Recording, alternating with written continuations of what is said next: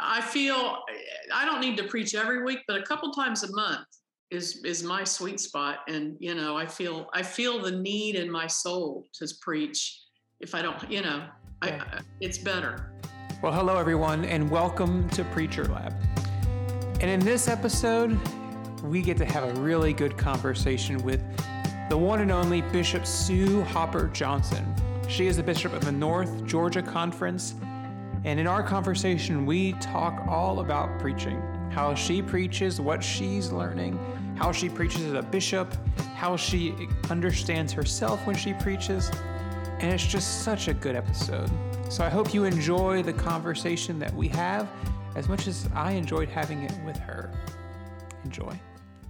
Do you write different sermons for each church? Do you kind of have a theme and then say, okay, I'm going to add this particular piece to that church? As everything is with the bishop, I found there's not any just easy parts, right? I long for the days in the local church when I sat in a worship meeting and just kind of daydreamed, right? And let them carry on the conversation, because I'm not a part of any meeting where I can just daydream. Usually people are there wanting my full attention or wanting some action. And I find the same with preaching, right? There's not any, if you're preaching week in and week out to a congregation you know and love, then you are working. I usually, I'm really good at putting about 4 sermons in one. So I would just split up those 4 sermons. And there was the luxury of, well, whatever I don't hit next week, I can pick up this week, I can pick up next week. And there were some Sundays where it was just easy, right? There was a lot of liturgy. There's a lot, but I find as a bishop, you're always invited for a purpose, right? I'm usually invited for an anniversary of the church or a celebration of a building or a pastor, or there's usually some sort of official role, or so it's a very different kind of preaching context. Now, I do have one stump, this is Methodism sermon. And what I really do, it all goes back to a pastor friend. He's a pastor now. He was my accountant at the time. We had lunch one day and he said, Sue, I've asked every Methodist I've ever known the following question, and not one of them's ever been able to answer it. And I was like, oh gosh, this is going to be ugly. And he looked me straight in the eye and he said, Sue, what is the method? And so usually my sermon focuses on what is the method, and, encouraging, calling upon folks to focus on our Methodist incorporation of the spiritual disciplines methodically into our lives. So it's a plea to them to pray and to meditate and to read scripture, to be about the public worship and the private worship of God, to celebrate communion as much as often, as often as possible, to really take time and space for the Holy Spirit to work on your soul. And I remind them that our goal isn't to be, on a cloud with a harp, that our goal is to be made perfect in love. And quite frankly, I think the church has missed that point. I think that that can't be emphasized enough. And quite frankly, if Methodists were being good Methodists and really putting the spiritual time and energy into those spiritual disciplines, I don't think we'd see some of the letter writing and some of the behavior we're seeing. I think we're missing the point. So usually my sermon, that will be the core of it. And I'll talk about, I have a section where I talk about one with Christ, one with each other, and one in ministry to all the world, which I think is the heart of the spiritual disciplines and how the Holy Spirit works on us. And then I'll usually tailor it to the occasion. I always get a history of the church I'm preaching in, or I'll talk to the pastor about, what do you need help with? What's going on there? And then I'll just emphasize the part of the sermon. And over time, you can never be a lazy preacher, right? I'm always looking for ways to update it or add something new or freshen it up. But that is usually, I have the backbone of the sermon, and I usually will doctor it according to, and if they really are insistent on a lectionary text or a topic, usually I can work that kind of framework. I'll pull it out in the text, emphasize it in the text, and then emphasize it in the whatever is happening that Sunday. So it really is different preaching. And to me, there's a certain amount of pressure every time I do it, because you don't want anybody leaving a church and saying, God, bishops suck. They can't preach at all, because I can't tell you how many times I go to a church, I'm like, I've never met a bishop before. So, their impression of me and my preaching is kind of all inclusive, right? So, I guess the thing I like best when somebody comes out is I can see why you have your role. I can see why you do this, or why you were called to do this. Because when we're talking about preaching, I guess here's my plug. For me, there's a great quote by a bishop, a Methodist bishop from like 1908. I can't remember what his name was, but I'll never forget what he said. He said, the sermon is the preacher up to date. And to me, I used to take great comfort when I still do, but when I was in the local church, I was a good Methodist, right? I had my prayer time. I had my devotional time. I was immersed in scripture daily.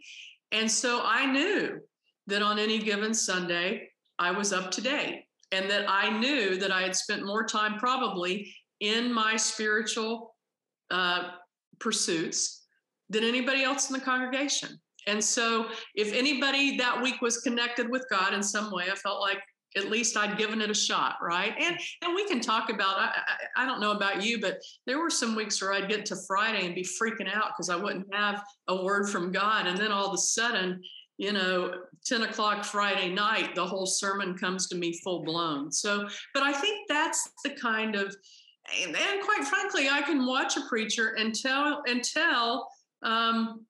are they up to date? Are they paying attention to their spiritual life? Because you can sense that. And I think that anybody, and what makes a good preacher is somebody who I can tell they know of what they speak. Yeah. And that they're connected with the Holy Spirit in a way that, and there's a vulnerability in that. And, one thing I really can't stand are kind of self-righteous, this is how it is preachers. When my dad died, somebody gave me a sermon on tape by a famous preacher, and man, he was telling me exactly how heaven was, and I was like, there is nothing in scripture about that. That's crazy land. So I do think that I love preachers where I don't get the sense that they're the authority and I have to have them to have a connection with God.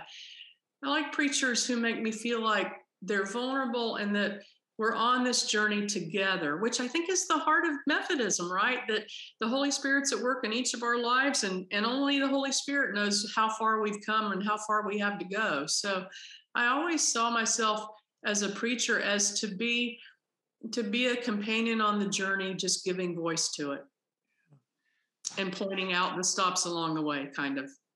Yeah. Gosh, there is a lot in all you just said. I'm trying to think. So for you, it seems like as a local church pastor, you know these people, their stories, you've been with them as when their grandparents are dying or when they just gave birth to their new son.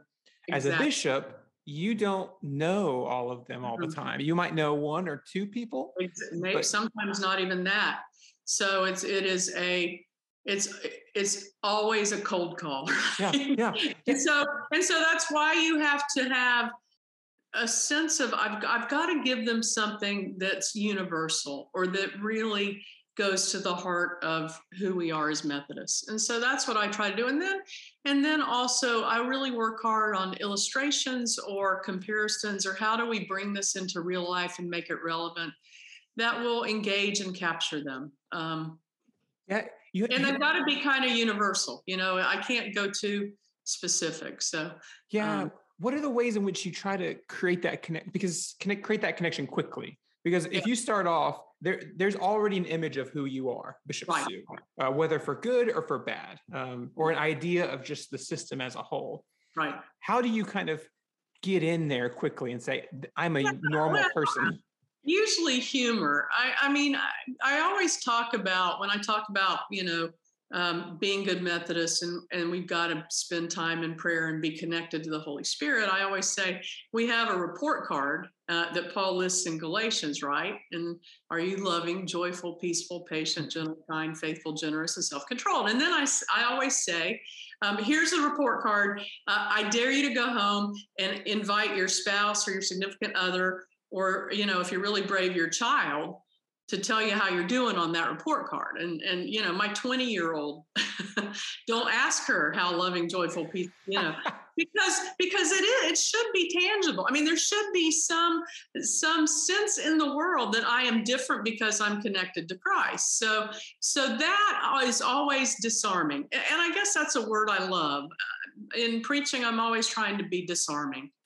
Whatever your preconceived notion of me is, whether, positive or negative, the disarming part, how do I, I'm a normal human being with a daughter who rags on me because I'm not loving and patient all the time, and then I usually talk about the second part of it, where, the Holy Spirit should make us one with each other. And that's great theoretically. But as C.S. Lewis said, I think he said it in Mere Christianity, he said, it's great theoretically. And then you look at the person on the pew next to you and it becomes a whole different problem. So, and then I talk about, how I don't know about them, but I have people who get on my last nerve, which I always love. And that's true. I mean, we have people who get on our last nerve. And then I'll say, I know your pastor doesn't have anybody who gets on his or her last nerve. But then I just say, and then I take that person into my prayer closet with me, not literally, right? But I take them in there and eventually, and sometimes it takes a couple years, I'll start to love that person. Because it's not about me. It's about a power beyond myself. So disarming in ways that let them see that I struggle, that I'm certainly not fully formed, that I'm on the journey with them, that my role is not one of top-down, heavy-handed authority, but just giving voice and life and structure to a church that can help us live into perfection and love.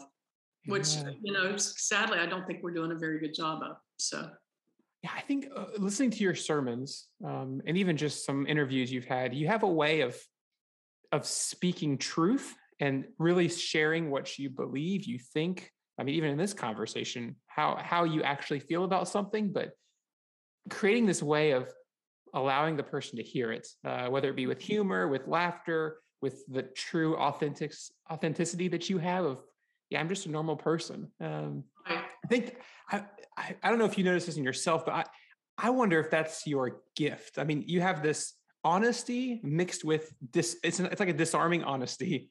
And it's palpable. I can feel it in you. Like, yeah, I believe this, but I also take it really lightly. Yeah, I'm thinking about one of my first congregations and several of them one day.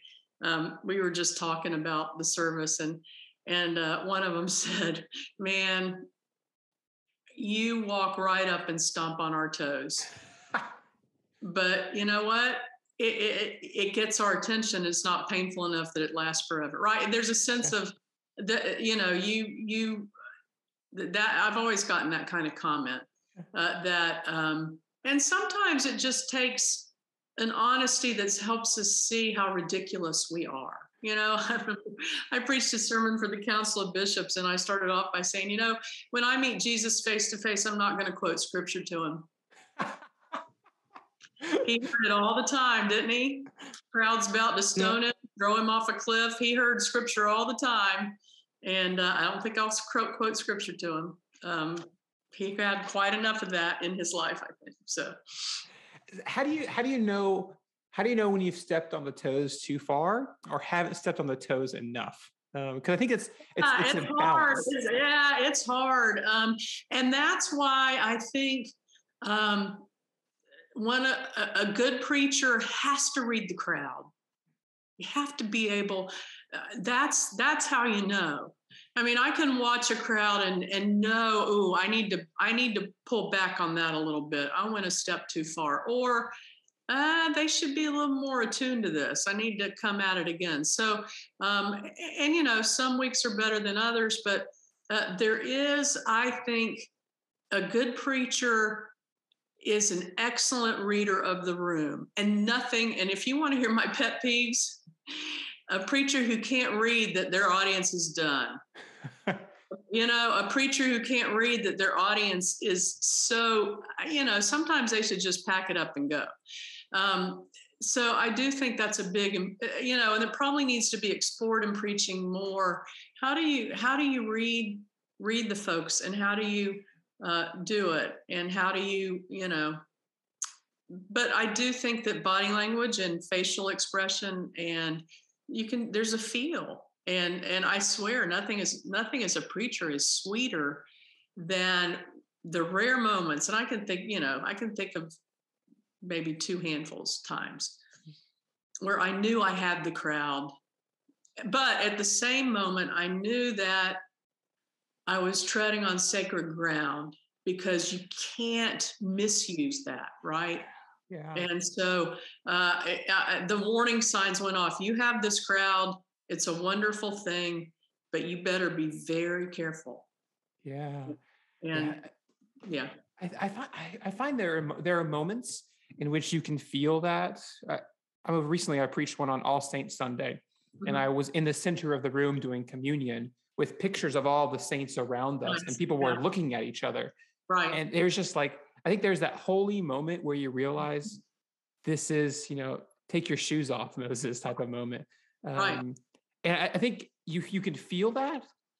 And on the flip side, I don't know about you, if there's one person that's not there with me, everybody's there, but that one person is just crossing their arms and they're upset. I put all my focus. I'm gonna give as much energy as I can of hey, I'm here, and you can choose to not listen, but you can just feel it, you can see it, and then occasionally they'll walk out, and that's okay. But yeah, I got over that. It's okay.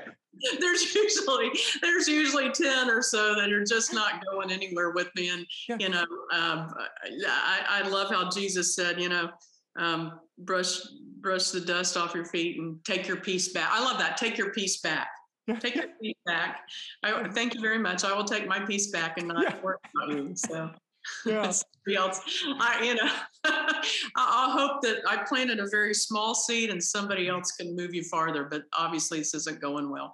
That's just the nature of my work, though. There will always be, I would say, 10 people in a room who really have, for whatever reason, decided they're not going to listen to anything I say. So yeah. When you think about maybe outside of being a bishop and being a local church, was there ever a time in which you kind of changed your style or context because of that moment, that you wanted to create that holy, sacred moment, and you said, yeah, the way in which I preach this needs to be a little different? Yeah, I think it took a while, because I really am more of a scholar than I am a preacher, I think. And so it really took a long time for me to move out of the kind of, this is textbook, I need to do this right, I need to have, and to move more into what I find more and more is a good sermon is really one point, right? One sentence. So every sermon I preach, I can distill it down to one sentence. And so I'll have that sentence, and then I'll play around with different illustrations or different thoughts. And then I kind of leave it to the Holy Spirit to guide. That's where the spontaneity comes from. So there are some times where I'll walk in and think I'm in a lighter kind of context and realize, I need to change I need to move into a deeper area. And that's part of not ever knowing your audience, right?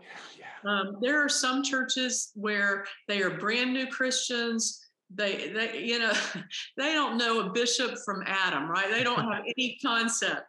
And then I'll walk into a setting and realize these folks have been Methodists for 50 years, and they, there's a lot of deep spirituality and theological depth here. So a lot of times I'll have to change the context on the fly. Yeah. but that's fun. Part of the fun, I think, of preaching, and keeps it, alive for me. And Yeah. yeah. Oh yeah. I'll tell you, my absolute worst time ever in the church was when I was an associate and had to do children's sermons, right? I'll preach 10 million sermons, but do not ask. I still get hives because I was at First Lakeland. And I do one children's sermon. I'd get there and it would all be 4-year-olds, right? And so I'd be like, I got to scale this back and do 4-year-olds. And the next week it would all be fourth graders. I was like, I can't do this. So there are some extremes to audience changes, but I never have met any like that as a bishop. So as long as I don't have to do children's sermons, I'm fine. I don't think you're alone in that from many pastors. Oh. Well, there's so many people who do it well. I don't understand why pastors hog the ball. I have plenty of places I can meet the children, but gosh, let somebody I had a tremendous school teacher in Tampa, and man, she could handle a group of kids and convey far more to them than I could and ever. So part of it, I think, is knowing your gifts and knowing your weaknesses. And that's a big weakness. Do not ask me to do a children's sermon. It will be ugly. Yeah. So when you walk into a sanctuary or whatever the space that you're preaching in, what do you do for the first hour or 2 hours? Because it seems like a part of your niche, your gift, is feeling the room, feeling the people. Even 10 minutes beforehand, you kind of recognize, I can go here with this group, or this won't work. What is that? Those kind of hour, 2 hour beforehand kind of. Yeah, well, a lot of it's just talking to people and getting a sense. But I've always talked to the pastor beforehand, kind of done reconnaissance, kind of learned the history and kind of who's there. And they're really helpful with that. And so, most pastors are really good students of who's in their congregation. So that's fruitful. And then I'll just watch. I'll watch, how they relate to each other, or how they, how far away they sit, how they relate to the pastor. Just a feel, I think I can go into a church now and pretty much real quickly have a sense of how happy they are or not, how much tension is in the room, what's going on. So yeah, it comes second nature after a while. Yeah. What advice would you give to local pastors to be able to know their people better for preaching purposes? Yeah, I think, one thing that disturbs me is, pastors who are like, well, I'm the preaching pastor, so everybody else does the visitation. And I don't know how you separate that. I mean, my preaching is informed by conversations and pastoral care and hospital visits, and, the sacred education of a pastor, I think, happens in nursing homes and hospitals, and, hearing about people's journeys. So I want to get rid of the whole notion that the preacher sits up in an ivory tower and that's some sort of special task. It's got to be connected to the lives of the people in the pews. That's what makes for good preaching. And so, I don't think I'll be a great preacher ever again, because it's about the relationship with the people who you were on the journey with. And they're different, every church had a different complexion and a different focus, but that's what I miss. I mean, that was the great time. Yeah. So what are you learning about yourself as a preacher? I know we've talked about the difference between bishop, but what are you learning yourself as you preach? I'm learning that devotional time and immersion in scripture is incredibly necessary, because that's what soothes my soul and grounds me and gives me a sense that I have a valuable word to speak that's from God. And so constantly, and I think, the biggest commodity in a bishop's life is time. I mean, the thing I hate most is I usually have 3 or 4 or 5 or 10 things every hour that I could be doing, all good. Yeah. But what tends, and I think I'm going to speak for all preachers, what tends to get shortchanged if you're not really careful is your spiritual life and your reflection, and you're just pondering. I still think of a named partner in the law firm I worked for, and I love this quote. He said, "The best lawyering is done when you're looking out the window."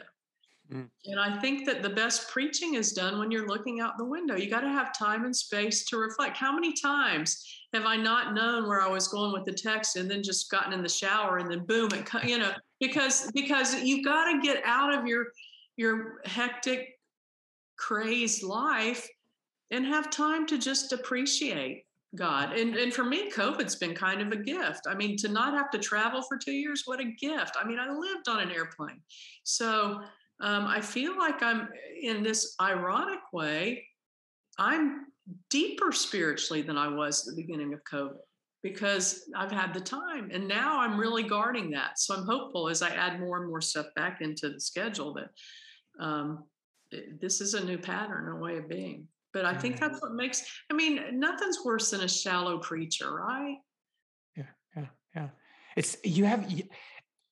I think the centering theme of a lot of our conversation is all of that self-awareness work that you do within yourself.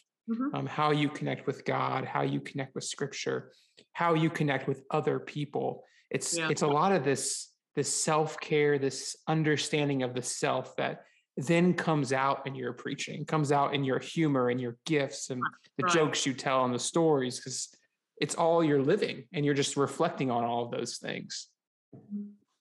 Yeah, that's a good way to sum it up. Yeah. That's beautiful. Yeah. Well, the sermon is the preacher up to date. Yeah, exactly. That's it in one sentence. Yeah. Oh, that's beautiful. So are there any final thoughts for those preachers who are listening, whether they be in Georgia, Florida, Washington State? Any final thoughts for preachers? Yeah, your work, the sacred work of building community and making God come alive and Jesus come alive in the hearts of people, that is an incredibly valuable piece of work. I mean, to me, good preaching shapes the culture of the faith community. And so if you are a preacher of grace and mercy, if they sense in you that what you preach is who you are, then it sets a pattern for the whole community. And I think that to shortchange the preaching and the time you put into preaching is to really leave your community bereft. And so mark off the time and see your own devotional life as part of your preaching preparation. But that has got to take precedence. And I get so tired. One thing that I've had to face as a bishop a lot is a lot of plagiarism.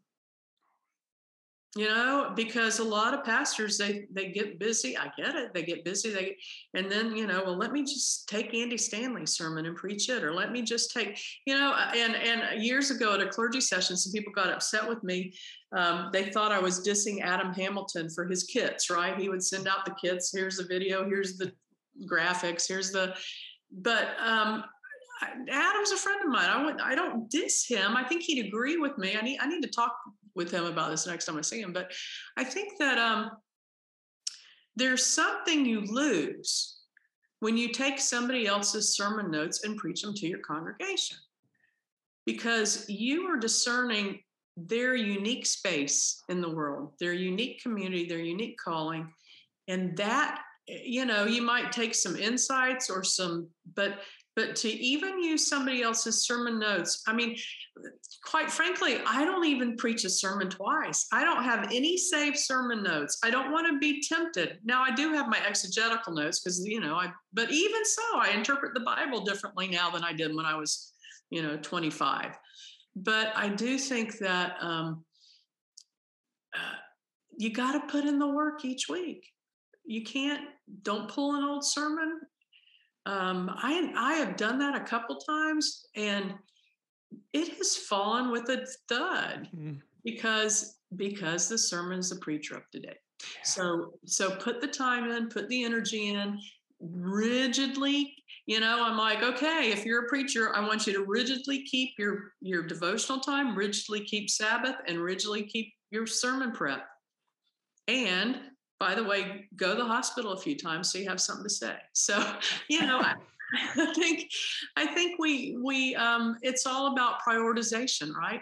And when you find yourself deprioritizing the sermon, your community's in trouble, because they're there every Sunday, not because it's healthy, but for their health. They're looking for a word from God. They're looking for something that will point them to a greater story, a reality outside themselves. And so I would say, put the time in. Don't fake it. Don't. Somebody in Florida years ago said, after you've been a pastor for 10 years, you either quit, you either leave, you fake it, or you really get serious about it. Yeah. So get serious about it. Yeah. That's beautiful. Because we can tell, folks, if you're faking it. We can tell. So. and I think if you're serious with yourself, if you're faking it or not. Absolutely. Sure. But it's amazing how delusional we can be and how compartmentalized we can be. So, let's not underestimate that. So. Well, I have one more final question. Okay.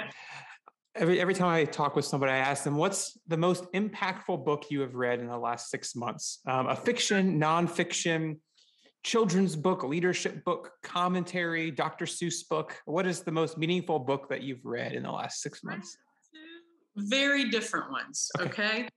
The first one is called Eleanor Oliphant, Olipphant. Eleanor Oliphant is Completely Fine. And it's by Gail Honeyman. And I got this on Audible. I'd recommend it on Audible. And this is her first book, which just stuns me. It is incredibly well written, incredibly insightful.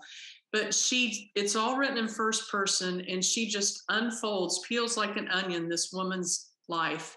And you start realizing that there's major, major trauma in her childhood. And what brings her to wholeness, what pulls her out, is one friend. And as I listen to that, I realize, man, all it takes is one person to bring somebody into a life that is rich and whole, as opposed to just devastation. So it is a wonderful book to read, but I really enjoyed listening to it. I'm a little horrified, though, because Reese Witherspoon bought the rights to it. And I hope she doesn't play her, because this is an oddball Scottish woman, and I just don't see Reese doing that. So, please don't do that. The other book that I would highly recommend, and that we're reading throughout our annual conference, is a book called High Conflict by Amanda Ripley. And Ms. Ripley's premise is that conflict is good to an extent. I mean, that's how we grow, right? We challenge each other. We grow through experience like that. But in our day right now, conflict has gotten too high, and it's dangerous, and it's ugly. And so she gets in the appendix to what I wanted. That's where she lists how you can tell high conflict. But she tells stories throughout that I find it, now that I've read the book, I keep thinking about the stories she told. So I would read and ponder that book. Don't sit down and read it cover to cover. Read it chapter and ponder it. But it's High Conflict by Amanda Ripley, because we see too often conflict entrepreneurs, that's what she calls them, or fire starters, or people who are full of drama. And, it's all, they demonize the other. It's either, and this is the force of darkness versus the force of light, and good versus evil. And that's high conflict. And so it's really helpful. And now the cabinet and I and some other folks who I've gone through this book with, it helps just to be able to diagnose and to say, oh, that's what's going on here. How can we make this healthier? And so I would recommend it. It's a good book. It's helpful. And I don't know about you, but I love books that are helpful to me in my personal life, in my, work life, whatever. And this is a book I think that's helpful, because we find ourselves in conflict in every setting. And so this is helpful to kind of analyze it. And some great stories like